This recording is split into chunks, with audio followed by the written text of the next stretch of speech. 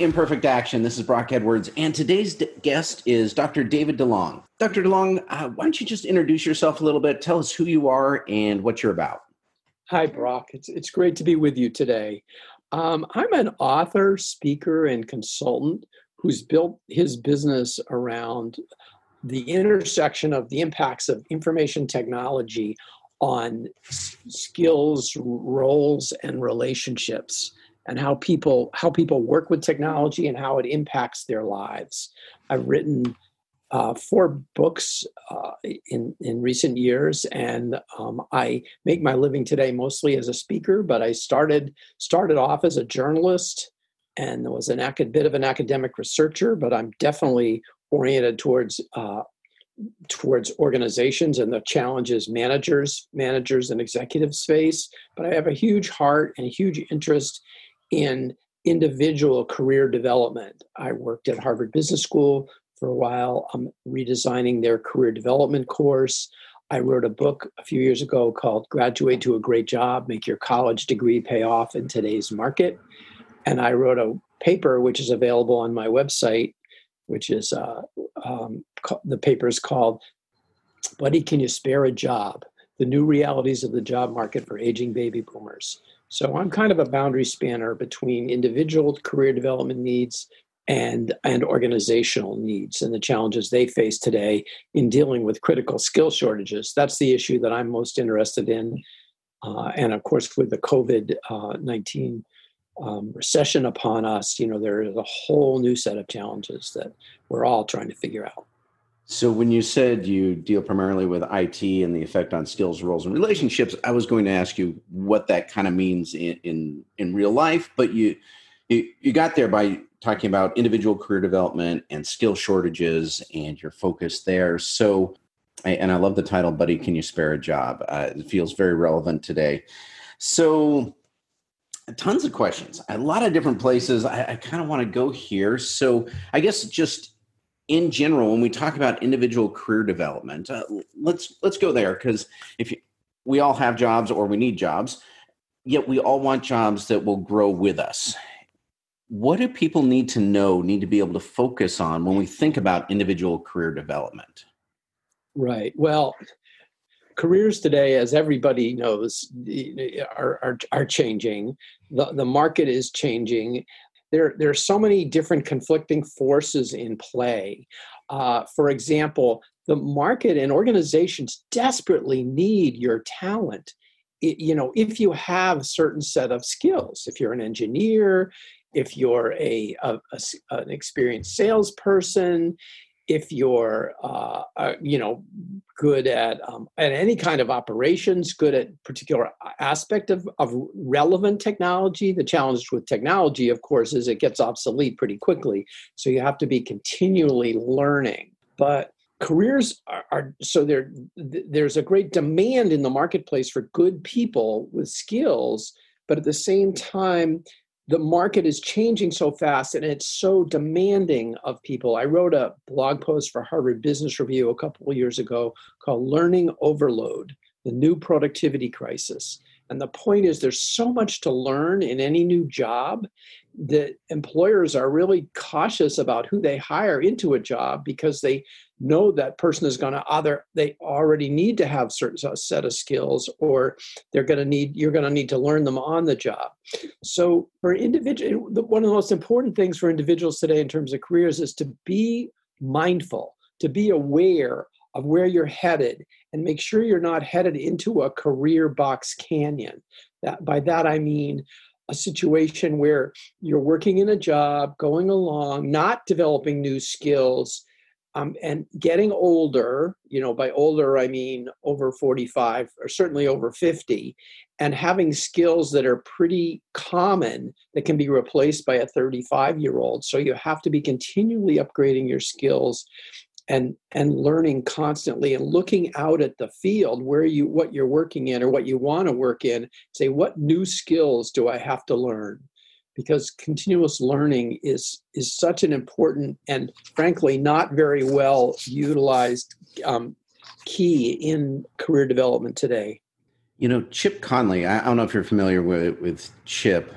He talks a lot about the irrelevancy gap increasing. And his thought there is that people are living longer, and yet business wise, things are skewing younger. And so, kind of that time period where you're no longer relevant has gone from a couple years before retirement to maybe even spanning a few decades. And he talks about the concept of modern elder, which is basically, the older workers, boomers, late generation X, and the skills that they have that the younger generations don't have, and being able to provide that. So when you're talking about, kind of increasing your skills so that you don't get in that career box canyon, and I love that analogy, by the way, what are some of those skills that those in the older generations have or could be working on developing that help, avoid becoming irrelevant at kind of a pivotal moment in their life?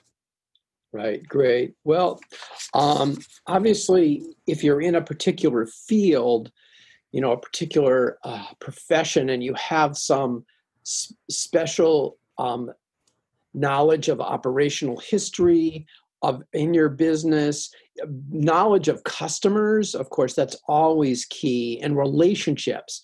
There's one of the most critical kinds of knowledge is we call social capital. That is relationships. It's one thing, to be able to reach out to people. It's another thing to get them to reply to you. And if you have that kind of reputation and relationships with people in your field or that are important to the organization, then you're much more valuable. So those social skills, technical knowledge, again, operational knowledge, just how to get things done effectively and efficiently, which younger employers may not know because they don't know the shortcuts. They don't know where the Band-Aids are and all the hidden, the skeletons in the closet, so to speak. At the same time, one of the things I've seen in my research with older workers, and I wrote a book called Lost Knowledge, Confronting the Threat of an Aging Workforce. So I'm very passionate about this issue of knowledge loss and the knowledge that older workers have that's valuable, but isn't always valued by the organization. And we have to be frank about that. But one of the things I see in my work with older workers is they do think they can skate by without learning new technologies. Right now, I'm having to pivot in my own business, I'm a speaker. That's how I make my living, keynote speaking. But now I'm having to master and improve my ability to do online keynotes and breakout sessions and workshops so that I'm mastering new technologies like StreamYard, a new webcam. Obviously, Zoom, everybody uses Zoom now, but there are just all these technologies. You have to be open to learning those new technologies so you don't drag your feet and appear to be someone who's sort of obsoleted because of their unwillingness to learn and use new technologies. Well, and in there, David, you were talking about relationships, and so when you talk about getting things done, my mind goes there. And I think most of the time we think about tasks. I get things done because I'm good at doing tasks, but Right. Organizationally, what strikes me is that a lot of the people that are good at getting things done are the ones who can pick up the phone or send an email and create a result just from that. They don't have to work their way through the organization. They know who to contact. They have those relationships. And so that is a skill that, all of us could do better at. And, there's the dreaded word networking that always, makes people get their hackles up a little bit because no one likes the idea of networking in and of itself. And yet relationships are so important. So from your experience, how can people build that network? How can they expand kind of the sphere of their relationships? Right. Well, I'm a huge believer, and I think no matter whether you're 25 or 55, one of the most critical tools in relationship building is what I call informational interviews. And that is having conversations with people to learn more about their field, the problems that you need to be aware of, getting their advice and direction. Those are magical words to be asking people, in an email. I'd love to get your advice and direction on X. I'm thinking of exploring Y. a certain thing. And I'd love to get your thoughts on this. And at the same time, so scheduling, and again, in this current era right now, most of those are unfortunately are going to be Zoom calls or just phone calls. And trying to schedule brief, and that's an important word in this approach, brief conversations to exchange ideas about whatever the topic is. Are you trying to learn about a new career opportunities? Are you looking for a job? Are you looking to find people who might be hiring? So reaching out to people to have these conversations, but always being aware when you have them, you want them to be a two-way street. You want to lead with, how could you help this person? I'm having a lot of conversations. I'm glad to share with you some of what I'm hearing. I've been doing this myself. I've been on what I call a listening tour the last 3 months. I'm trying, like everybody else, I'm trying to make sense of this new recession and what's going to happen going forward. And what the level of uncertainty we're facing. So I'm reaching out to all the executives I know by email saying, I'd love to catch up with you, just hear what you're hearing. And I'm glad to share with you what I'm hearing. So think about, again, and if you're 25, you're trying to explore career options, be having conversations with, you have many more people who are happy to have these conversations than you realize. They could be friends of friends. People want to help you, and particularly if it doesn't take a lot of their time. And they think you're on the ball and you're really paying attention and you're taking notes. Always take notes.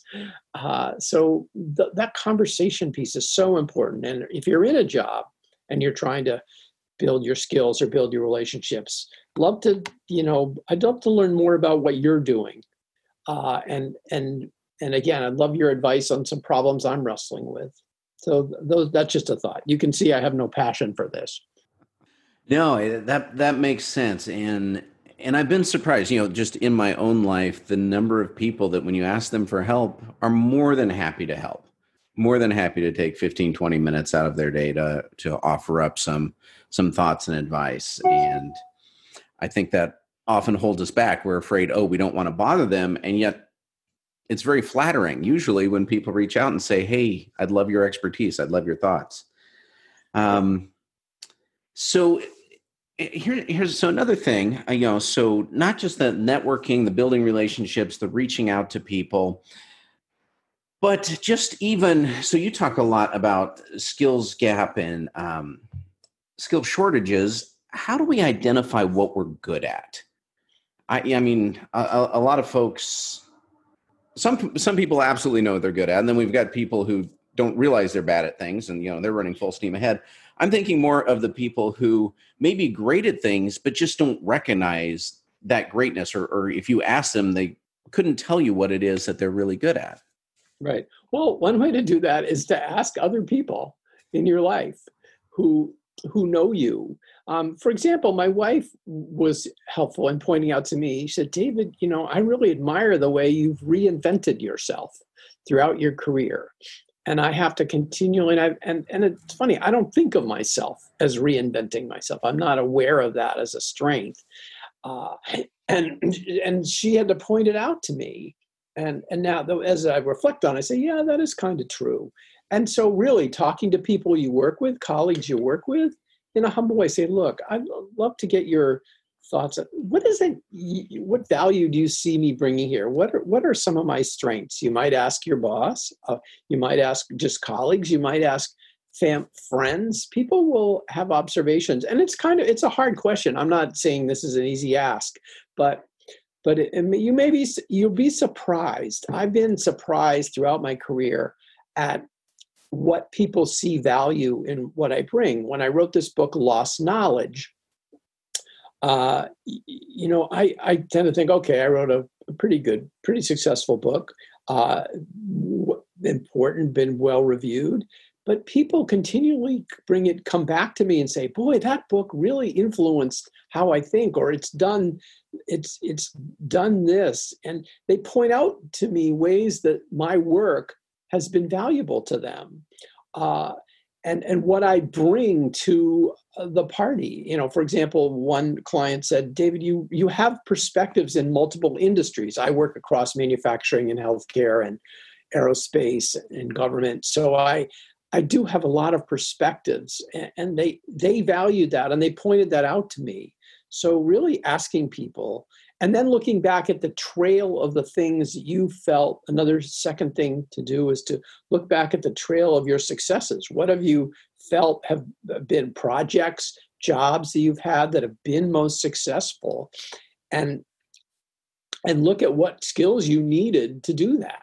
For me, book writing, I can look and say, look, I have a track record that says I'm a pretty good writer. I'm good at synthesizing information from a lot of places, and I love to do interviews. And that's one of the strengths my clients see is I customize everything. So I'm always having conversations with clients and people in my audiences so I can understand their issues. So that's how I've been able to identify mine. But you can do that by asking asking people and then reflecting back on your successes and what you felt particularly good about.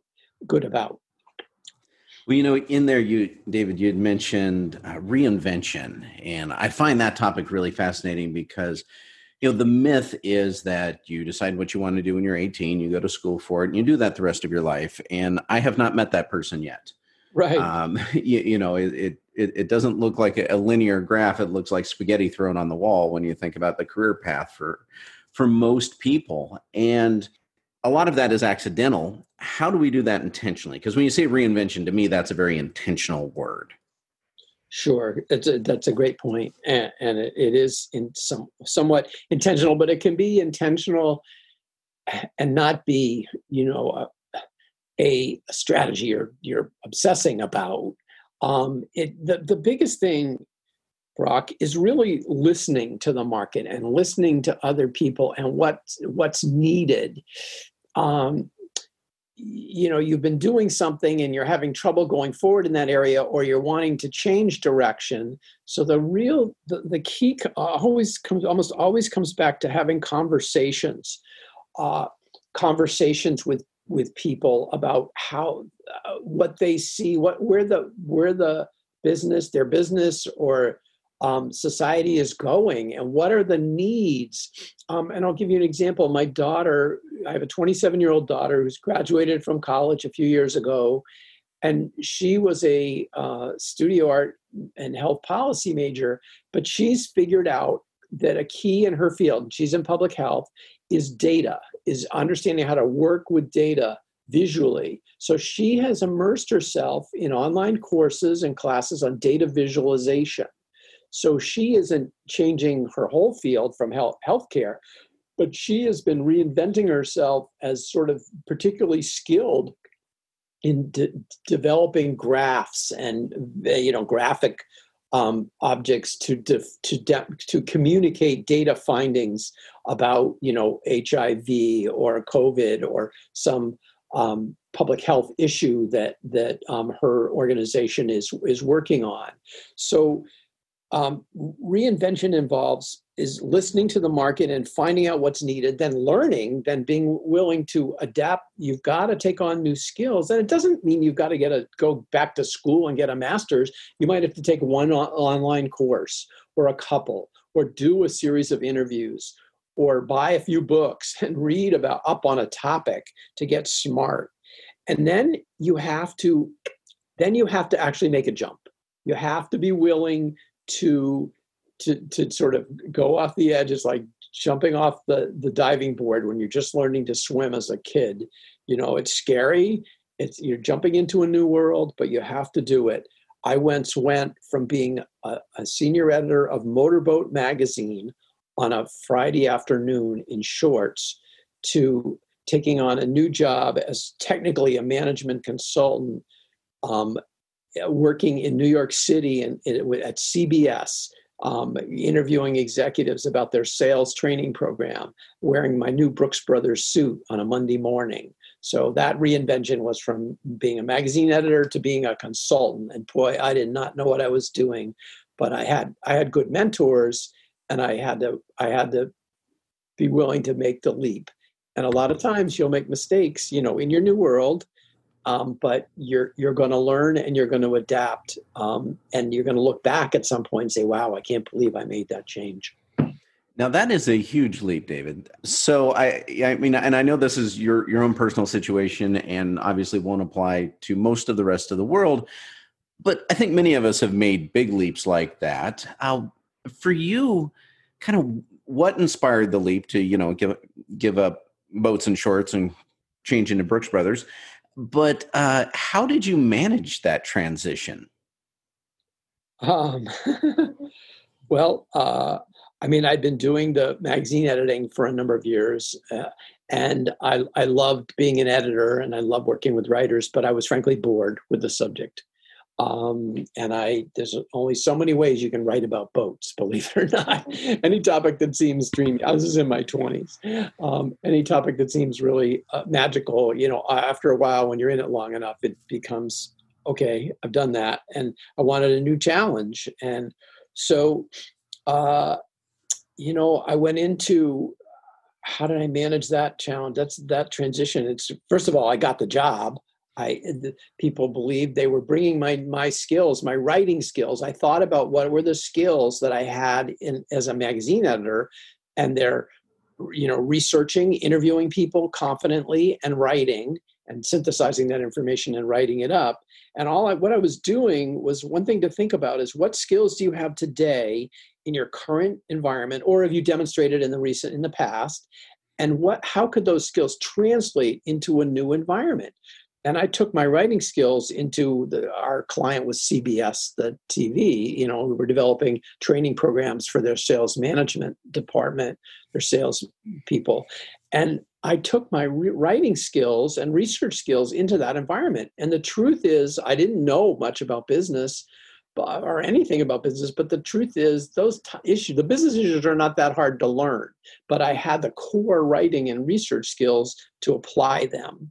And so some of it is just jumping in and listening a lot too. I didn't, talk a lot. I listened a lot and asked questions. So those are just some thoughts about how I managed that transition. So I am curious and I'm probably overthinking this whole situation. I just love that leap. And so you were able to think through your skill set that set you apart. And help them understand what it is, because I'm guessing they didn't recruit you. I'm guessing you went after them, though I could be totally wrong there. Well, yes, this is a great example of networking. The man who was my new boss had been a Harvard Business School professor, and he had left Harvard and was off running his own consulting businesses. And his son was my college roommate. And I just had stayed in touch with Matt over the years and said, "What are you doing? This is what I'm doing." And Matt and his father had this idea, hey, this guy, they've hired a bunch of MBAs, Harvard MBA types, to do this work. And these MBAs had some business knowledge, but they didn't have the research and writing skills that I had to bring. When they found that was disastrous. So they said, let's try a guy who has research and writing skills who may be short on the business knowledge, and bring him in. And so in this case, frankly, that job, and I look back on my jobs throughout my career, and the majority of them come from connections, not necessarily strong, a college roommate's a strong connection. And I didn't get the job just because I was his roommate, because they never would have hired me if I didn't have the skills. But that was the introduction. I was thinking, I recently, a few years ago, I had lunch with a guy, just to give you a different example of making that transition. And I had lunch with this guy I met at a workshop. And he told me about, and he was a workforce development expert, had been in that field for some years. He said, the U.S. Chamber of Commerce, there's a guy named Jason there, does this work. And I had to touch base with him. And they just vaguely knew each other. I reached out to this guy, Jason, and the U.S. Chamber of Commerce is one of my major clients now. And it just came from a lunch. That's what they call a weak tie in the relationship world. It was not like a college roommate. So these relationships and transitions can come from pretty unexpected places, but you've got to reach out and connect with people, but, for them to happen. So one of the things in recruiting and in a past career life of mine, I was a recruiter. And one of the things I notice is that there seems to be a couple of different approaches. Some people kind of approach it as the job descriptions are at best a loose description of what people are wanting. And so, if they're remotely qualified or not, they'll apply, they'll go for it. And then you've kind of got others who feel like if they meet the minimum requirements, they are the ideal candidate and cannot believe you would turn them down, even though there may be 3,000 other people who meet those same minimum requirements. So I guess I'm wondering, how do you advise people to set themselves apart? Great question, Brock. First of all, do your homework. Do your homework. If you've got an interview with an organization or any kind of informational interview, you cannot not go on LinkedIn and understand this person's background or Google them and know about them and know something about them. I had an interview yesterday with a client that I'm about to speak for in the insurance industry. And 5 minutes before my call, I went online, looked at this woman's LinkedIn profile, found out she lived near my sister and in Baltimore, and she had been an editor and writer herself. And actually, I could tell by her career, she didn't know a lot about the business she's editing. And so I could immediately connect with her and create a different kind of relationship than just being this rote sort of interview process, rote kind of interview.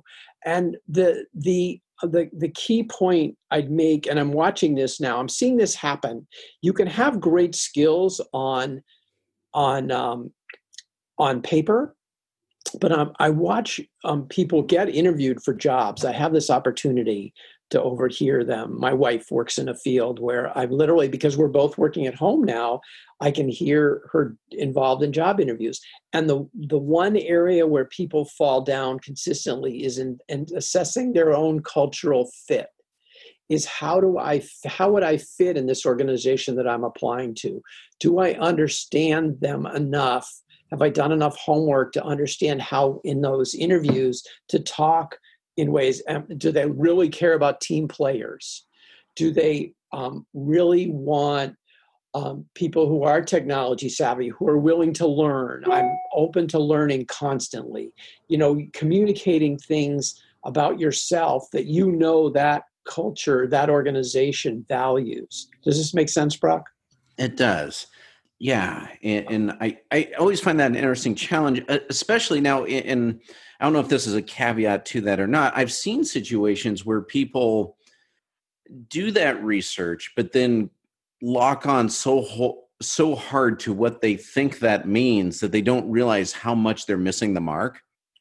That's good. So by that, I take, does that mean you think they're not listening to cues that are coming up?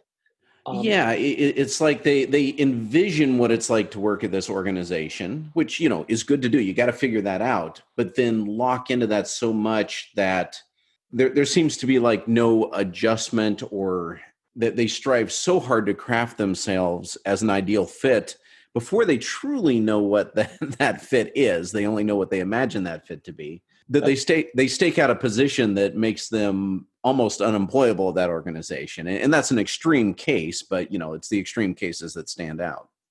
Yeah, that makes sense. And that what that's speaking to in my mind is when you're on that call or on that interview, you've got to be constantly listening to, you think you're going down this avenue and that's what they want, but then you hear them say, well, we want people who are, continuous learners, but you have to deliver on time. You have to meet your deadlines.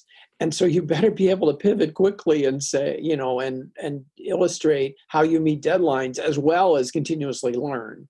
Do you see what I mean? So it's very much, I agree with you. It's very much learning and listening and being willing to adapt. And I don't mean lie, but you've got to be willing to hear what the client or the potential employer is saying, and adapt your message to meet them, because you're continuous learning loop, if you will. You're hearing them, you're learning, because you do go in with certain assumptions, and a bunch of them are going to be wrong.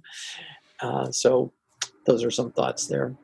Excellent. Excellent. Well, I wanted to shift gears just a little bit here, because before we started recording, you had used the term being a financial realist. And so I wanted to explore that a little bit. What did you mean by that term, especially as it applies to like careers and job market? Sure. I'll give you an example. There's certain careers and certain jobs or businesses you're going to launch that are that have financial constraints that you've got to recognize. I'll give you an example. For me, I was a freelance business writer. Actually, after that consulting job, I wrote a lot of articles for Inc. magazine, and for a period of time. And that was great when I was a single guy living in Boston. And it didn't have big income, high income needs. But that's not going to work for raising a family in the suburbs of Boston, where the cost of living is extremely high. I had to be realistic about that and again, adapt my career and move more into consulting. I had to go back. I went back and got my doctorate very late in life. I mean, relatively late in life, in my mid-career, which again allowed me to pivot and do things and write books and have affiliations at Harvard and MIT that I was never on the faculty in those schools, but I was a researcher in both places. So that allowed me to develop a career that paid more. So what really hurts is there's an example is, you think you want to be a social worker and you want to drive a BMW and live in a big house, in an expensive place. That's not going to happen because of the rate that social workers are paid, sadly, or a teacher for that matter. Now, these fields are fabulous and there can be a great careers, but you have to understand when you're thinking about making a choice for a career, what the salary opportunities are, and again, what path you're headed down, so that you don't look back later and say, well, I'm frustrated that I have this relatively limited income, but I didn't think through, where that path was going to take me. So it's really being realistic about what kind of money can be made, or even if you're starting a new business, what is the trajectory here, for this business, and how much money, what are the opportunities in this particular field?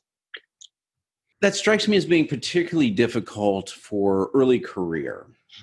When you look around and what you see doesn't connect up. Like when we first go to college, 18 or whatever, we probably don't have a strong sense on what any salaries are. And if we do, what that actually means when it comes to, buying a house, raising a family and all that versus being single and 18. But it also strikes me that, so we look at our parents, and our parents are, mid-career, making way more money, even if we were in the same field than we would be making. We look around at television, it struck me that for years on sitcoms, the people seem to live about 2 pay grades above what they would actually be making. Yes. And it's pretty consistent across TV. It's not, they can't go too extravagant, but there's no way they live that way on whatever job it is they have. The classic example is Friends. There's no way they could have afforded the apartments where they were, based on, working in a coffee shop. And then, of course, you've got Instagram. We're all comparing ourselves to everyone else's best life. And, so early career, how do you start kind of, sussing that out to figure out, well, what could I expect, from this field? And also, entry-level career salaries are much different than late career salaries. So even getting our heads around that, because, if we look it up on the internet, we see this number that may be true, but we won't make for another 20 years. Right. No, good question. I think in your 20s, there's a chapter in my book, Graduate to a Great Job, that is called The Passion Hoax. And I think for people in their 20s, the idea of following your passion, you can't know what your passion is. And you want to spend time in your 20s, I would say not worrying so much about what pay structure is in the career you're working on, the job you're working in. The most important thing in your 20s is really getting experience and not getting overloaded with debt, with school debt anymore that's realistic.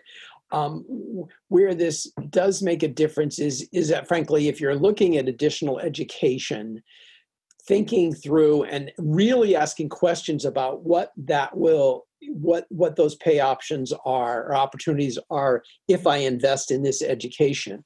As long as you're not taking on more debt, you can just try a bunch of different fields and see what fields. First of all, most important is find out what you're pretty good at and what you like. Then, before you make real long-term commitments, then be asking questions about, okay, what are the options here in terms of pay? Where did this kind of career go? And this is when these kinds of informational interviews can be helpful. If you're in a field, entry level, and you're kind of liking it, that's the time to have conversations, coffee or Zoom calls with people who are more experienced in that field and say, tell me about your experience. What's your advice to me? I'm thinking I kind of like this accounting business or, this life insurance business. What's your advice to me about that? Where is this headed? What would be my options here? And doing research to get information about that. Let me give you a couple of examples. There's a few fields in the world today where you take on considerable debt, like an animal vet is, to go to veterinary school costs a lot of money, hundreds of thousands of dollars today. Unfortunately, the pay for vets is much lower than for medical doctors who take on a similar debt. And so if you better love animals to death, because you're not going to get rich as a veterinarian. You may find incredible satisfaction for other reasons, but if you follow that path, you may or may not make it back. Same with getting a master's in social work. Where is that going to lead? You want to be doing some research to understand what those options are. But at the same time, so balance the research or asking questions, having conversations with people who are further down a path you're looking at. But at the same time, just trying things. Don't get hung up on this. I got to know, what kind of dollars I'm going to make 30 years from now if I take this job 2 years out of college. Just take the job and get experience and learn from it. Well, very good. Well, as we start wrapping up today, I did have a question, and I don't know if you have any data on this or not. It's just something I've often wondered that, is it better to kind of be the big fish in the small pond or the small fish in the big pond? So for like, if you want to be an actor, and that's just the example that pops to mind, is it better to go to LA or New York where there's a lot more opportunity, but so much more competition versus going to, say, Omaha, which is less opportunity, but also a lot less competition. And that may be very individual and it may just work out best for certain people. But I was wondering if there was any data or anything you'd seen about it. I haven't seen any data. I have young friends who are struggling actors in New York right now. So I'm familiar with that. Sometimes, and unfortunately, you've got to go where the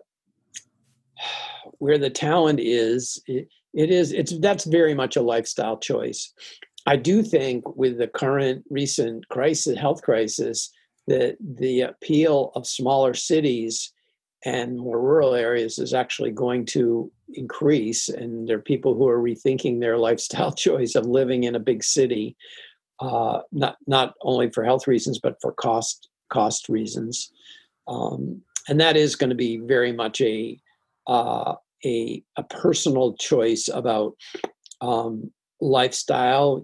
I have a friend who just moved to Bend, Oregon, and she was with her two young children and husband, and she was in Baltimore in a major city hospital as a major nursing role. And they chose a lifestyle decision to move to a smaller city. Now, obviously, there's less professional opportunity for her as a high-level nurse working in cardiac intensive care, but they just adore the lifestyle in Bend, Oregon. And so it really is, that really is a personal choice. But for some feels like acting, you got to be where the work is or where the people are. But with the move to online stuff, I think that's also changing. That's going to be one of the changes we see. People can be more virtual in this new world.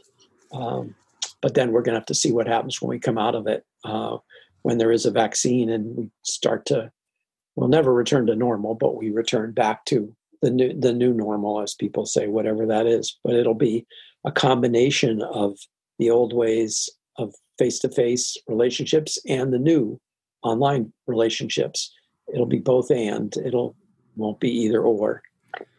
Yeah. Well, and, when I was thinking acting is the first thing that popped in my head, even not just location, but type of company, for example, being a consultant at a small firm where you may be given much more responsibility early on versus joining one of the major firms where you probably have, won't move up as quickly, but have much broader, more intense development. Kind of stumbling over words there. Right. Those are great classic questions about, do I take a job where I'm in a small organization where I get to do a lot more different things, or do I go with a big firm where I'm, put in a slot, but I may be trained. I also have that brand on my resume always, the big fancy firm. Right. And some great training. And those firms are now desperate for talent. So if you're good, they're going to give you a lot of benefits. So there are trade-offs. It's really a lifestyle choice. And neither answer is wrong. It's really about personalities. I learned early on I was not good in big organizations. I wouldn't do well inside CBS permanently. I would be very unhappy in a big company like that. Just not my personality. I'm more entrepreneurial, but that's just me. Right. Well, that's a good thought that there's no right, wrong, either or, but it is, you are always looking for what fits you best and what you can thrive in best. So, Brock, one maybe closing thought is really thinking about what, knowing yourself, this whole process of learning and really reflecting on what matters to you, what you're good at and what you care about and what you like. So it's that continual in your 20s, 30s, 40s, it really goes on throughout your whole life, continually reflecting on what you want, what makes you happy, and situations where you can thrive and be productive. Because underlying all this is hard work. And I have no sympathy for people complaining about their careers when they're not, I don't know, they're busting their butt, to make it work, working into the night, learning, maybe doing some time on weekends. There's a work-life balance issue for sure, but you've got to be a hard worker. And that underlies all this, no matter what you do to be successful. Well, very good. Well, that seems like a good advice point to end on here. Two final questions for you, David. One, where can people find you? And then I'll let you answer that one first, and I'll ask the second one. Sure. My website, if you want to learn more about my work, is smartworkforcestrategies.com. All one word, smartworkforcestrategies.com. If you want to reach out to me and talk about a possible conversation, I'm particularly interested in talking to executives and managers. I'm researching my next book called Building Tomorrow's Workforce in Today's Economy. Building Tomorrow's Workforce in Today's Economy. And I'm always looking to have conversations with managers and executives who want to reflect on the challenges they're facing and some of the solutions they've tried. So you can reach me at David at smartworkforcestrategies.com. David at smartworkforcestrategies.com. Well, then, final question. What would your ask be of the listener? How could they help you? Really, thank you. I'm always looking for people, for smart people who are leaders, really, who are in roles where they're struggling with the workforce issues, the talent issues, and how do we bring new technologies into our organization, and what skills are needed in our business, and how do we upskill our workforce? How do we reskill our workforce? What are we trying? If you have stories you want to tell me about things you've done, I'd be very interested in connecting about that. I'm always trying to make this a two-way street. I'm glad to share what I'm learning with you. I'm not just taking other people's time. And also, this is a good networking tip. You're always trying to do that. You're always looking for how you can help the other person, not just take their time. And I'm very open to conversations on the phone or Zoom about that, scheduling those calls. That would be a great help as I do the research for my book in the next 6 months. Well, David, this has been fantastic. Thank you so much for being on today. Thank you, Brock. It was really a pleasure.